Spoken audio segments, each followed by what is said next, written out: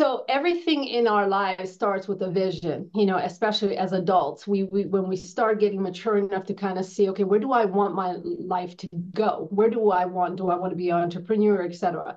So when you're looking at deciding, okay, what do I love? What do I want? The first thing you got to do is take a big poster board and start drafting it up because we're visual creatures. Most of us are visual creatures. And when you actually put it on paper, now you're looking at it. It's creating your mind to cognitively actually look at it and start thinking about it. Welcome to the Attraction Pros podcast, where we discuss the latest trends and challenges facing the attractions industry today. We chat with some of the top leaders in the field and provide resources that will help develop your career in this great industry. I am Josh Liebman. I am obsessed with the guest experience and helping attractions make that their top priority for success. And I'm Matt Heller. I am passionate about organizational effectiveness, leadership development, and employee engagement. Now sit upright, hold on tight, and get ready for the Attraction Pros podcast. Hey, Josh, how are you? Hey, Matt, I'm doing great. How are you? I'm doing fantastic. All right. Yeah. Hey, I got a question for you. All right. Have you ever balanced a checkbook? Can you tell me what that means? No, no, I'm just kidding. I often, I think I do maybe the 2024 approach to that of regularly, I would say, updating my register and categorizing my expenses and managing my overall cash flow. I think balancing my checkbook probably comes in there somehow. Do you actually write it on a little register, like on the little thing, on the form, or are you doing this Oh online? no, all online. But Yeah. also, I think you're implying like I'm regularly writing checks to people, and then I'm like into like putting in like the amount like of the check and to whom it was sent. Uh, no, I don't do that because it is 2024. But I Exactly. am regularly, try to stay on top of where my money's going. There you go. There you go. Yeah. What And about you? a long time ago, yes, I balanced the checkbook and wrote out checks. There's still a couple of people that like contractors and things that really like checks.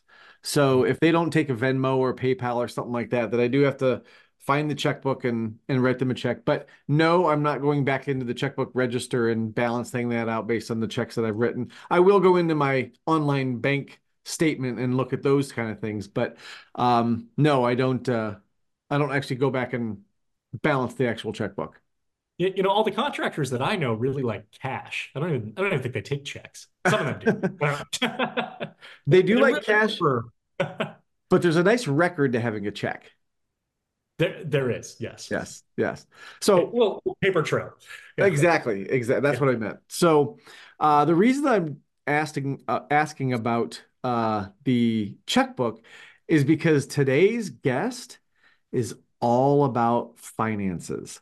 So we Yeah. get to talk to Patty Mason today, who is an accountant, a CPA, also a business advisor, but she has such a great holistic view of the whole financial journey that I think it can help anybody in any business, but we definitely take the attractions approach to the financial piece of the business today. And let me tell you, she is passionate about what she talks about. If Yes. you clicked into this episode going, "Well, they're talking to an accountant today. What is this interview going to be like?"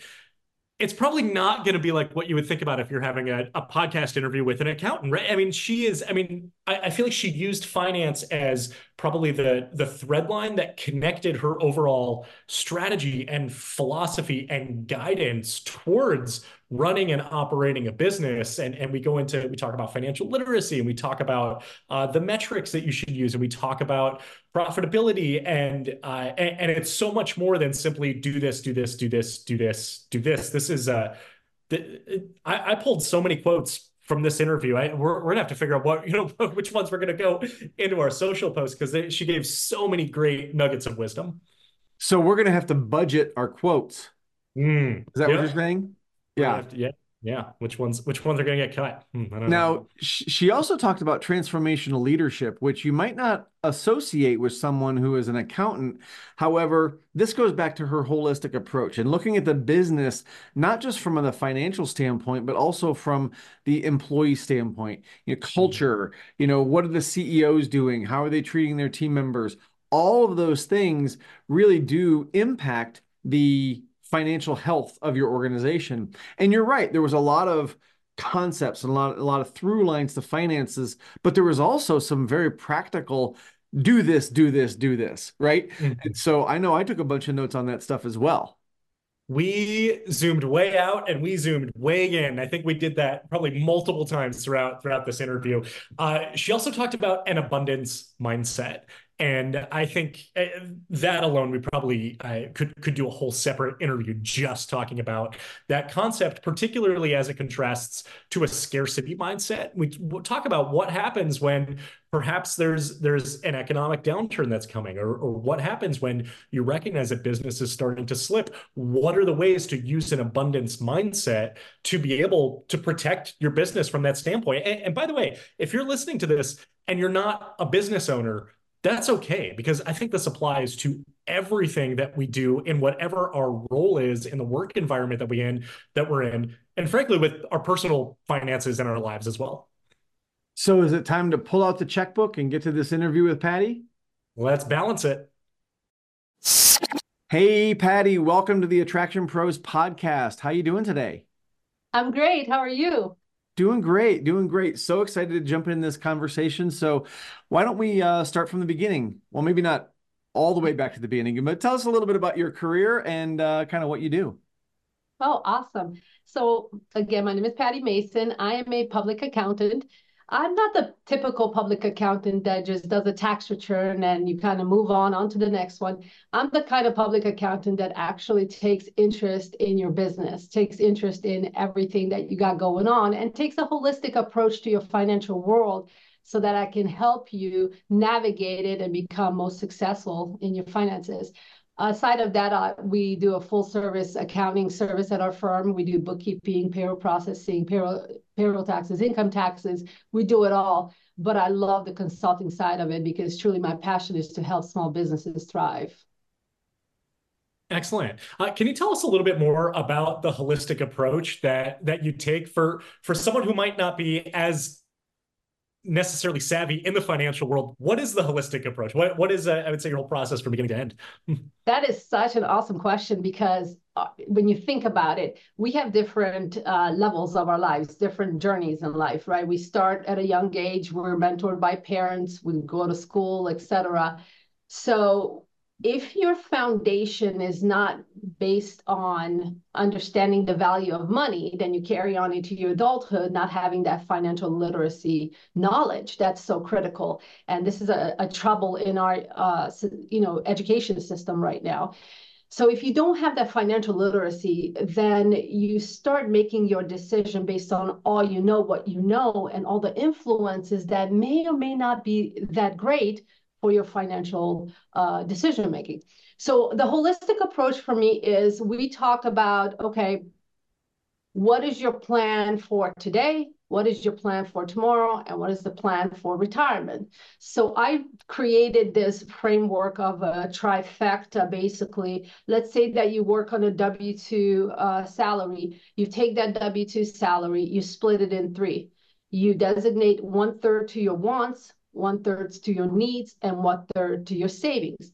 And when you look at your savings, for example, once you build that savings up, now we're looking at short-term liquid funds, we're looking at long-term, and we're looking at retirement. So we take a holistic approach to your financial life from the time you start earning money all the way to retirement so that you can retire with money. So I feel like there's a lot of different ways that we could take this conversation. I feel like we could talk to you about the business side of things and certainly focus on financial literacy for a business owner, but also for people who are, like you said, a W-2 employee, so how do they manage their money throughout their journey within an organization? But let's maybe start with the business side if we could. Okay. Because I know that when you and I first spoke, one of the things that you talked about was, kind of going from a vision of having a business to actually being profitable. And I know there's a lot of people out there listening, whether they're on the manufacturer side or they're trying to build up an attraction that, maybe they have a vision, maybe they say, hey, this is what I want to do, this is how I want to entertain people. But how do you go from that to then actually having a profitable business? So I'm wondering if you can maybe outline some of the key points of that. Oh, absolutely. What a joy this is. Absolutely. So everything in our lives starts with a vision, especially as adults. We when we start getting mature enough to kind of see, okay, where do I want my life to go? Where do I want to be an entrepreneur, etc. So when you're looking at deciding, okay, what do I love? What do I want? The first thing you got to do is take a big poster board and start drafting it up, because we're visual creatures. Most of us are visual creatures. And when you actually put it on paper, now you're looking at it. It's creating your mind to cognitively actually look at it and start thinking about it. So once you have identified what your vision is, the next step is to create a framework around it. So what does that framework look like? Okay, well, number one here, okay, what do I want to do? Number two is, what is my target? Who's my target audience? Who do I want to push this out to? And then how can I research my industry, look to see what other people are doing, and start generating a budget, in essence, start pulling together the financial data, some projections to see what this would cost. But the critical thing is education. Education is really important. Once you have your vision drafted, once you have the framework drafted on how you're going to execute it, do the research. Research is so important because you already see who's your competition. You're seeing how your competition may price things. Then you take a look at and figure out who's your target audience. Are these amusement parks? Are they, other entertainment centers? Depends on the product that you're try to put out there. You got to figure out where that place is and what those target audience are. Once you determine that, you create a budget and a business plan. Once you have a budget and you have a business plan, you can start looking at, okay, let me see, do I have some seed money? Do I have some startup money? It's always wise to put some money away, stack some money up before you decide to start a business. It's so important, because that seed money becomes very helpful when you go to the bank and you have a down payment for that business loan, right? Also, having your financial statements, your tax returns, everything in order is critical also when you start putting this into play, because all that's going to come into play when you are trying to get funding. So that's how you kind of arrive to the point of getting funding. Once you get into funding and you start getting into the development process, you really don't know. If you're brand new, you really don't know the cost. You really don't know all these intricate details that may go into the product that you're trying to develop. So with that said, that's why you do the research, to kind of get some kind of framework for some cost that might work. So you're really guessing a little bit of this. You're projecting a little bit of this. Until you put it into action, you don't know. So once you start with that and you start looking at the true numbers to it, then you can start deciding, okay, is this going to be viable? Is it not going to be viable? So you have to do some critical thinking at that point once you start putting it into action, if this is something worth doing or not worth doing. And then how you can also look at additional funding, investors. So that starts growing from that point as to what more you got to do to get to that point of success. I have about 9 follow-up questions. Let's do it. Let's do it. Well, they'll probably come throughout the course of the interview Sure. here. The first one, though, I want to touch on something you mentioned just towards the end there, and about creating projections. And I've always found it to be so fascinating that so many businesses can create projections that ultimately come to be relatively close. When I think even just about my one person small business that I have, trying to create projections of business I haven't sold yet, or revenue that I Right. can't even count on yet, I'm curious as far as just what's the magic to creating projections and really understanding how you can forecast business that hasn't happened yet? There's so many factors that could potentially happen after you make the projections. What a great question. What a great question. So we benchmark, right? So we figure out, again, with the research to see what is my competition doing? So first you have to take a look at any kind of research you can do to pull data together. So there's got to be some kind of, the publicly traded companies have their, what is that, the K3, K5 reports, where you can get some kind of pieces of information on unit prices on certain things. Again, it goes back to the industry or the product that you're trying to sell. But there's some data out there, thank God for the internet, right? There's some data out there that you can pull just from various reports to kind of get to some kind of number. But truly, honestly, a lot of those numbers are not coming purely from research. You got to have some kind of guesstimation by knowing the industry you're getting into. So you're going to do some kind of guesstimating with this. So one of the things that I'm curious about, it kind of goes along that line, is about metrics and what people are looking at in terms of to know if their business is healthy, or if you're in that projection phase, how do you know if you're on track, right? So maybe looking at it from the business standpoint of what should a business operator be looking at every single day or every single week or every single month to know if their business is healthy, because there's going to be a lot of expenses. There's going to be a lot of things that, come and go, or emergency funds and things like that. So from your experience, consulting with a lot of businesses, what are those things that people should be looking at daily or weekly or monthly to see if their business is healthy? That is a great question. So one of the things that I'm noticing with small businesses that they don't have good record keeping. So the first step always and forever is to make sure that you keep good records. Because if you don't keep good records, how can we make decisions? How can we see the health of your business if we don't have our records together? So record keeping is important. Once you get your records together, now you can analyze all your expenses, all your income, and you verify if you're profiting or not. You can see how much you're spending on a particular item versus your revenue from that particular item. So there's QuickBooks, that's a software that we use for small business accounting, but that, especially the enterprise solutions, has a really great way of putting product prices in there, actual cost versus, how much you're making, right, when you're selling this product, and it can give you your profit margins. So how do you know what your profit margin should be? Well, as long as you're in the positive, you're trending in the right direction. Again, you go back to your benchmark or your projected amounts and see, based on your projected amounts versus your reality, where are you?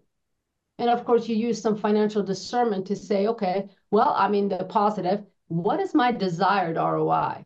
What is my desired return on that investment? So that comes into play. So when you're creating those projections and those benchmarks, you got to have a desired return on your investment. So if a component is $50, I want to make 150 on it. Then when I actually spend the money and have the money come in, that's going to tell me how close I am to achieve that goal. So you always want to have the end in mind, right? So what is the end result that I desire? And you kind of work backwards to price those. But record keeping is critical, because that's going to have the data that you need to make your decisions to see if you're healthy or not. And then with that ROI comes the question of, what do you do with that? So I actually want to tie it back to something you mentioned earlier of kind of dividing into the three-pronged approach, which you talked about from the standpoint of a W-2, of a third goes to wants, a third goes to needs, a third goes to savings. Is that a similar application in business as well, or how does it work from that standpoint? 100%, 100%. So it's so important to keep your business healthy, but also you want to have reserves, because with our crazy world today, we have a cyclical market in a lot of ways. If things get more expensive, if things get cheaper, the economy has a big impact on our businesses. So it's always critical that you have a reserves account. I advise everyone to have a reserves account, a money market account where you automatically park X amount of money. Now, as far as budgeting, so business budgeting is just as critical as personal budgeting, right? So our business budgeting, it focuses more or less on the needs, which is our actual cost for everything that we're doing, our revenues, our savings, and our desired profits, right? And our desired profits go to, of course, the shareholders, go to, that's where you want to gain from it. If you have a small business S corp, that's your distribution. So that's pretty much where your focus is on the savings and all the costs and all are the ROIs, right? The net profit. Because the net profit, when we're talking small business, then that profit ultimately is the shareholders. And that savings ultimately is the shareholders to maintain the health of the business. So kind of along those lines, I'm curious, like from your consulting practice, and no need to say any names, but are there people that you work with that don't have that plan, or then when they walk into you, they're not thinking about today, tomorrow, and retirement, or those three definite steps? Absolutely. It's a larger percentage that don't have it, that have it. And what's neat is that those clients that actually buy into the plan. I mean, I literally draw this up on a piece of paper and I give it to them, and I say, hey, plan your finances like this. And 6 months from now, let's see what happens to that reserve account. And Yeah. those people that buy into it are just thriving. They all thrived through COVID because we always plan on that and they listened. And there's clients that just don't want to give up control. And how can you blame people? That's my baby. That's all my money. I'm going to do whatever I want to do. And I get that, but that's just not the reality of how our economy and how our world works. You should always have those reserves. So, that's what I would say about that. Yeah. So I have a question about the reserves, and you mentioned putting into a money market account. So the thing that has stopped me from the most part of amping up the reserves within my business would be that it would show as profitability, and I have to pay taxes on that. Are there ways around that, or does a business owner just need to accept that what they're putting into reserves is going to be taxed? This is a really great question, and it's a major misconception. So let's talk about that. So what's in the reserves is not what you pay tax on. What you pay tax on is your net income. That net income you have tax planning strategies for. So, and what those could be, having to buy more assets, creating passive income with that money, et cetera, which you can do cost segregation studies if you buy a commercial property, for example, or other real estate, for example. So there's ways to plan for that profit, but that's not necessarily what's in your reserves. So we don't pay tax on cash in bank. We pay tax on revenues minus expenses equals profit or loss. Does that make sense? Mm-hmm. Yeah. So kind of speaking of that, maybe misconceptions, what are some of the maybe most common mistakes that small business owners make? Like maybe they have record keeping, right? That you already mentioned. Maybe they Right. even Yeah. have a semblance of a plan, but on the day-to-day, what are some of those mistakes that might, come back to haunt them later? Great question. So a lot of these small businesses start out with single member LLCs, for example. Single member LLCs are considered disregarded entities for tax purposes. So a lot of times these small businesses, again, we go back to saying, I make all this money and this is all my money concept. So this is a scarcity mindset where, we need it, so we're going to spend it. So a lot of times these small businesses like to break even. I don't want to pay taxes. I'm going to break even.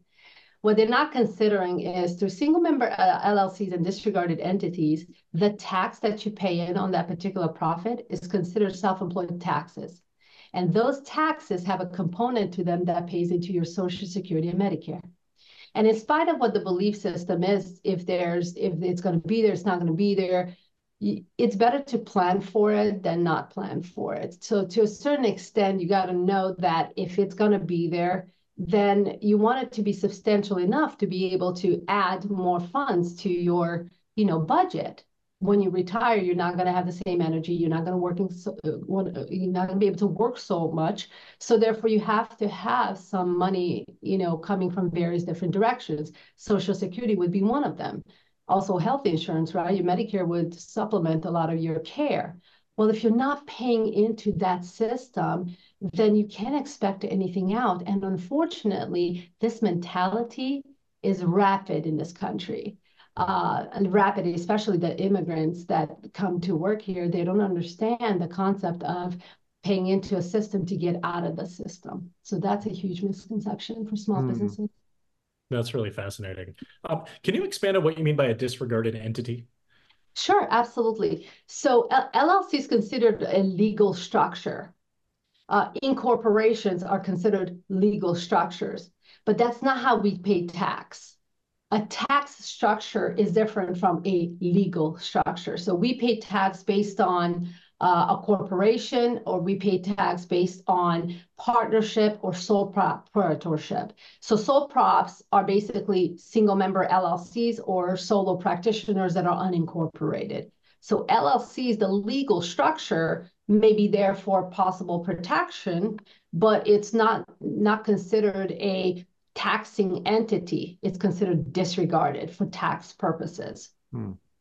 Hmm. Hmm. So I'm curious if we kind of attack this from the attractions part of it, right? Sure. Are there any special unique challenges that attraction operators might face from a financial standpoint that they need to be watching out for or looking forward to in terms of making sure that got all their ducks in a row? Okay, so in that perspective, would these individuals, would they be small businesses that are part of the attraction, or they are vendors to the attraction community? How are how are these individuals related to the attraction? I'm Does that thinking make a about difference?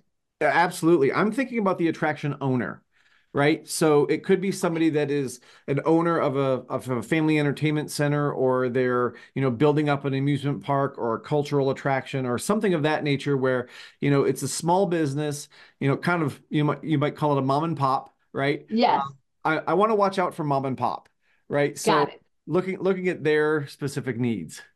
Got it. Man, so there's a lot of cost associated with these mom and pops. So it's cost heavy. So it's important that we have funding, adequate funding to dive into an amusement park. There's also, a lot of liability exposure. So that's something to be aware of. Asset protection is major. Get a really good attorney that thrives off of serving our society, value-driven attorney that's going to position you to protect those assets. Amusement parks, I mean, they have a lot of liability exposure, so you also want to protect your personal assets. So it's important that we put a separation between our business and ourselves, so that in case something happens, it doesn't come and take everything away from our household. So this is very critical. That's one of the first things I would do if I'm a amusement park owner operator, that I would look into how to protect those assets from myself to keep them separated. Mhm. Also, we have to also look at, are we profiting? How are we profiting in an amusement park, for example? How are we profiting? Mitigating for tax is always like the end game in a particular year, but that's not what you do throughout the year. Throughout the year, you want to make money. And based on what, if you have a day of collections in income, right, in revenue from the parks, are we up or down that month? So the record keeping is fabulous, looking at that monthly to see what we take in, what we pay out. Are we in the green at all times? So that's also good and key to look at, because should we increase our admissions? Should we not increase our admissions? That's how we kind of maintain our ability to continue to grow.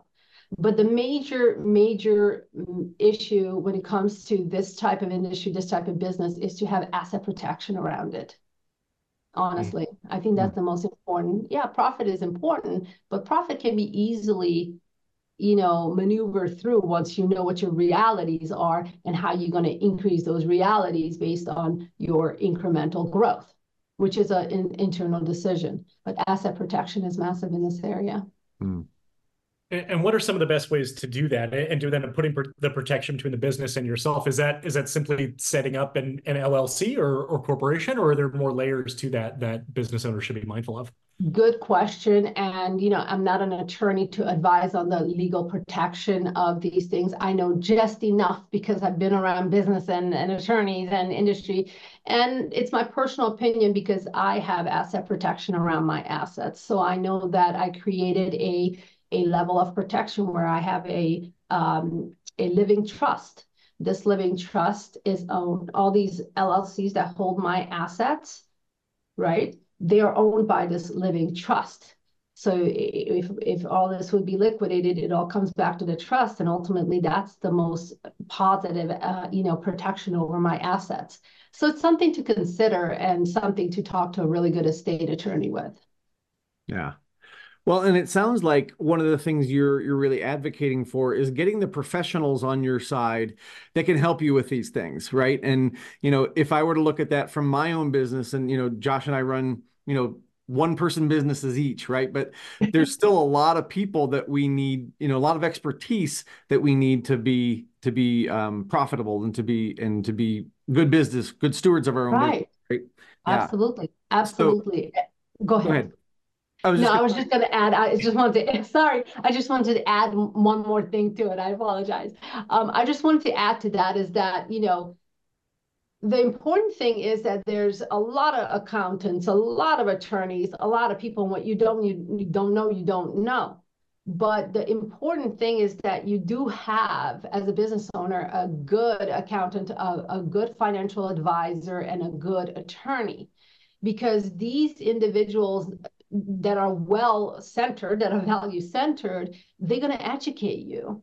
You know, educate you not only on the business, not only on the money side of it, not only on the tax mitigating side of it, but they're going to educate you on protecting those assets, on investments, on various things that's going to take your money to make more money for you in that big, you know, picture what we're talking about, the holistic approach to money is all encompassed by these professionals. And these professionals, it's an investment paying their fees. It's not an expense, because an accountant, an attorney, these are all deductible items in a business, but there's no value on education, you know? That's all I wanted to add about that. perfect. You mentioned earlier, we're talking about the metrics and profitability and managing costs. And curious, as far as when a business owner or operator identifies that a decline is beginning or approaching, and perhaps it's based on the economy, perhaps it's based on not just on seasonality, where it's a little easier to Sure. predict it, of summer winding down, kids going back to school, et cetera, but things starting to slip, and perhaps they have those reserves beefed up, or perhaps they don't. What are maybe some of those first steps to avoid that momentum building up in the decline of the business? Really, really good question. So this is why, again, this is why those reserves are important. But what's also very important, that you keep your credit intact, because these are about the times you can get some funding, a pretty decent funding that can sustain some of these downturns, or give you a leverage to get a leg up to kind of continue the business until the new season comes in where we're making more money. So it's important that when you're in business, not only do you have sound financial decision-making ability, but also keep your credit, you know, at high as possible to allow for funding. Because ultimately, we all feel some cyclicity to our industries. And so the most important thing is, when things are high, put as much money away as possible so that you can actually you know, take care of your own downturns. But at the end of the day, again, credit is important, because that's the next step to keep your business thriving, is to get some good lending. Furthermore, there are always some grants out there. So get with a good grant writer because, it depends on your industry. It is the objective of our state, our country, to support these small businesses to continue to, add value to society and keep, the cycle moving.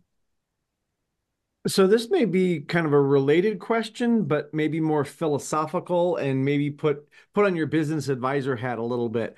Okay. Because you hear that phrase, you got to spend money to make money. You hear that quite a bit, right? But then you also, I know I've seen businesses where in what Josh is talking about, when there starts to be a downturn, they're cutting expenses and cutting all these different things to the point where it has such an impact on the experience that it's a downward spiral, right? So when you're advising clients in those situations, like, are you telling them to take your reserves and invest, or to cut, or like where are you kind of advising in those situations? This is going to be funny. I tell them 100% of the time, stop focusing on the cost and start focusing on production. Diversify your revenue. So let's figure out what is the next thing we can do to make money. So that's my 100% of the time response, because we can be so focused on, oh my gosh, what's going on? Oh, we're losing money. Oh, everything's so expensive. We get so bogged down naturally quickly because that's how we're taught: scarcity, scarcity, scarcity.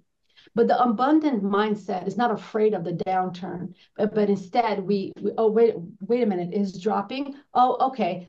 What's our income looking like? Where are we missing? Okay, how can we diversify our revenue? How can we create another product or maybe another service? Or we can start creating opportunities to generate more money. So what I tell people is keep your focus on production. Don't worry about cost. Keep your focus on production and cost will take care of itself.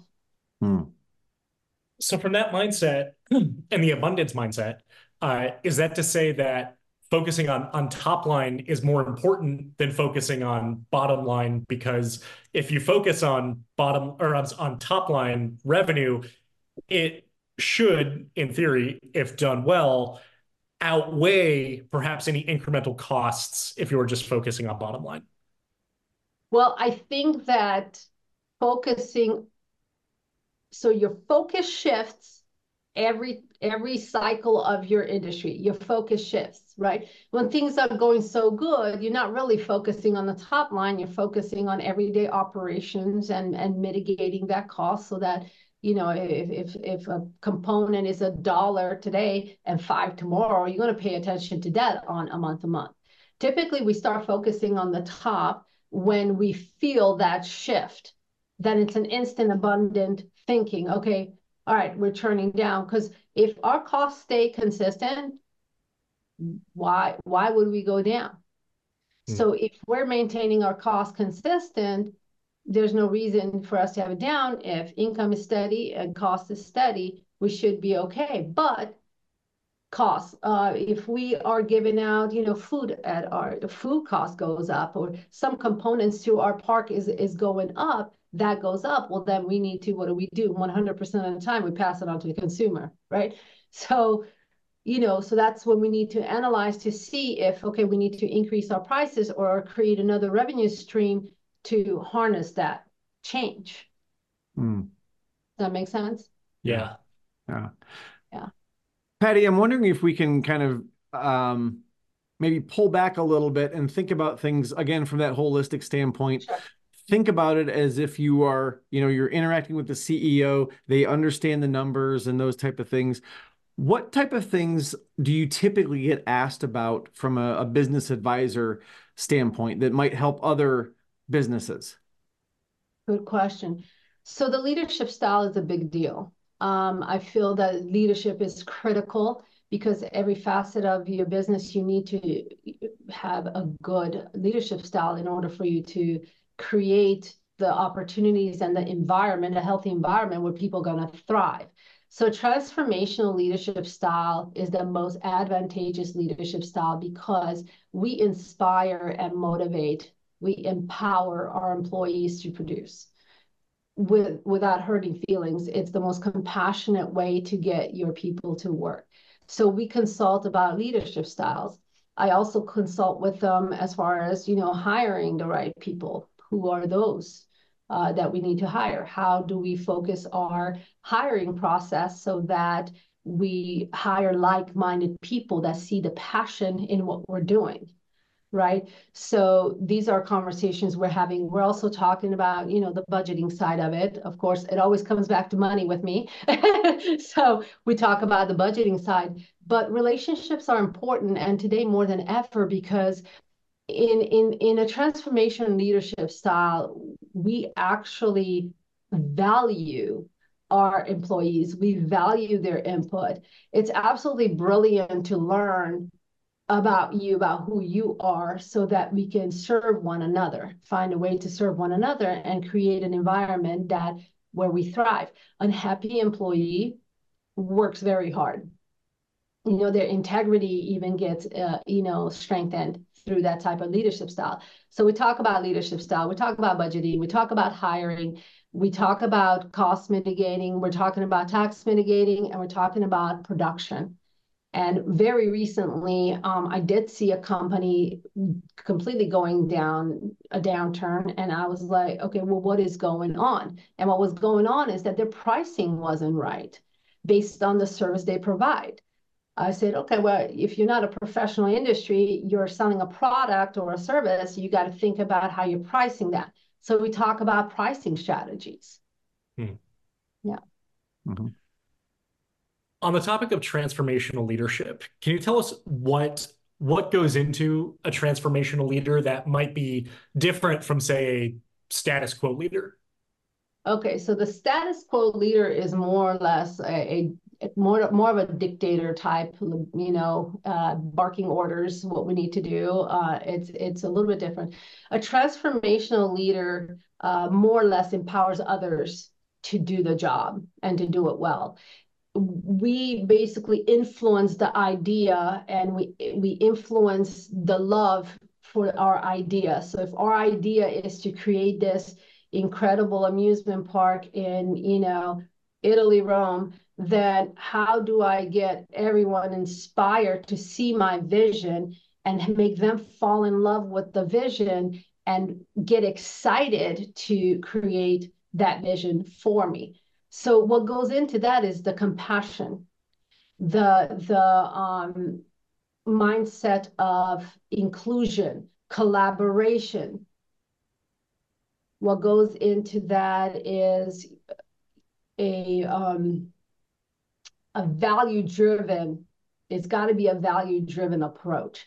Like there's a genuine regard and care for people and care to see them succeed and open up the floor for them to give us ideas. So that's how a transformation leader operates. Awesome. Awesome. Well, I could talk about, and Josh could too, I know, talk about transformational leadership and company culture and all those things for days and days and days. We are running a little short on time here, Sure. but there was something I wanted to ask you because I will call myself a numbers averse kind of person. Like numbers are just not my thing, right? And Right. so when I meet somebody who is so motivated to be, is I don't want to say you're driven by numbers, but you're motivated and you're driven to help people through the numbers. So I'm curious, what is it about that part of the business that drives you so much? Oh my gosh. I just love the whole journey of setting a goal and accomplishing it. And it's typically around numbers. So I set every year, I set X amount of goals in numbers, and every single month I have to hit X amount. I am absolutely driven by production. I'm a production driven person. And I think about it as 17 years old, public accounting, we all work on billable hours. They beat it in my head that you have to be productive with billable hours. So what does that look like to you? What does that look like to, the attraction industry, a business owner that runs the park? What does that look like? What is your passion? What motivates you? What drives you? Why do you have a park? What about that, do you love what do you love about that, right?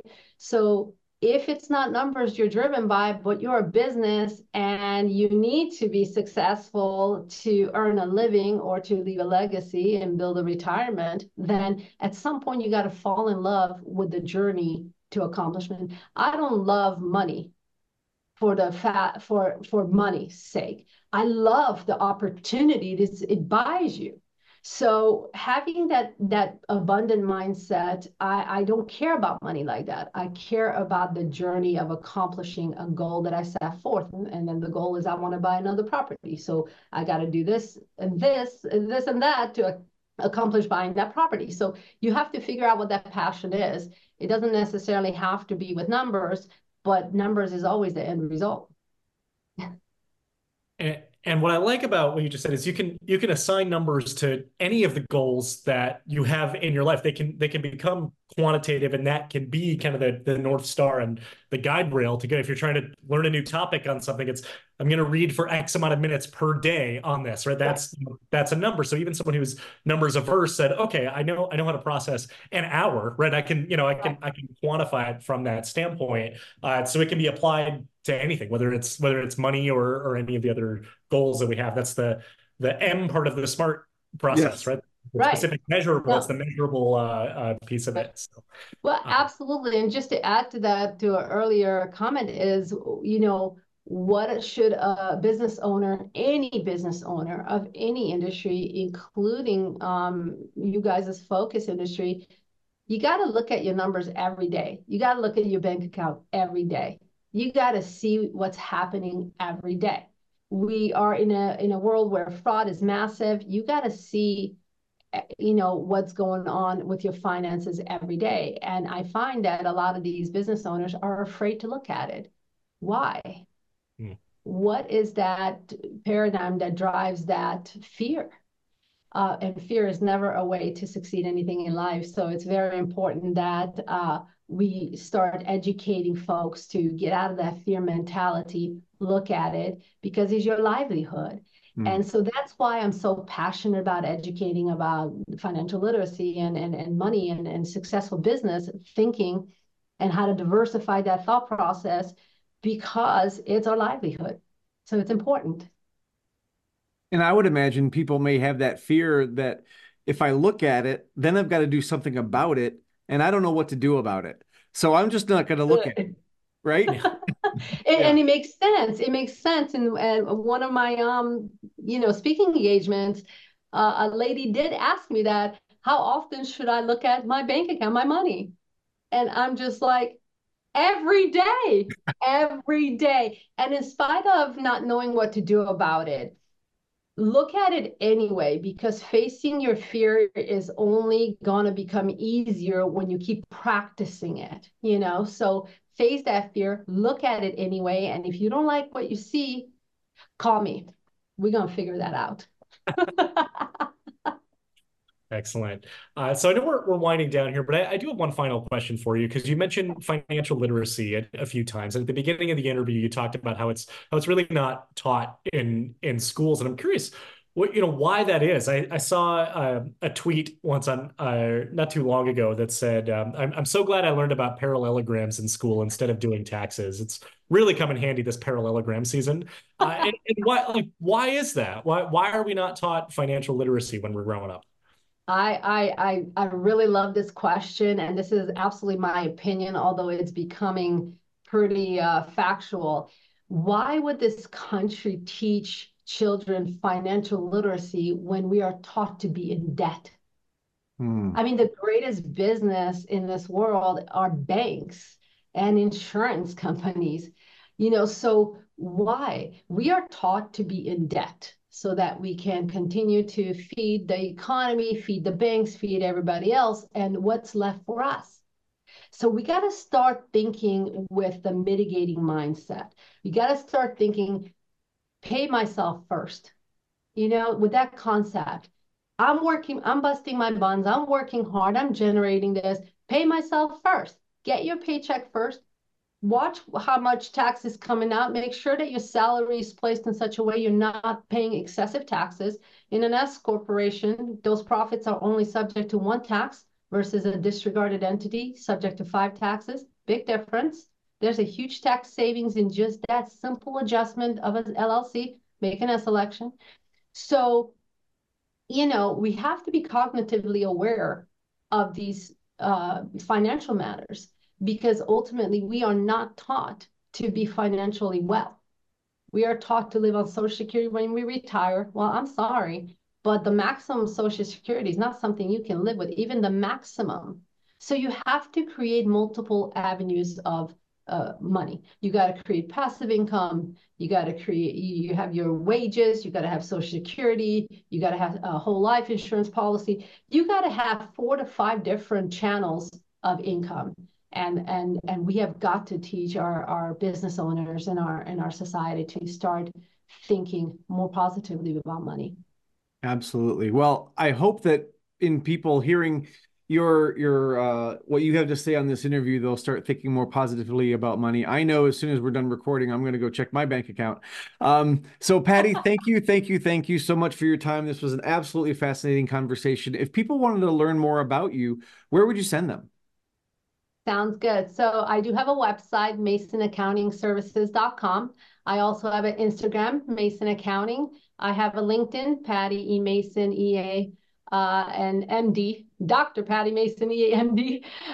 You can reach me on LinkedIn, and then you can call us here at 321-335-4400. And that are the various ways you can reach me. Awesome. Excellent. Patty, this has been such a fascinating conversation. I've learned so much. I feel like I can keep adding more questions to the list here to ask you. Maybe I'll have to give you a call. But in the meantime, thank you so much for being here with us today. And for everyone out there who's watching and listening, just remember, we are all attraction pros. Thanks for listening to the Attraction Pros podcast. Make sure to subscribe so you can tune in when new episodes release. And even better, please leave us a review on iTunes. For more information, visit attractionpros.com.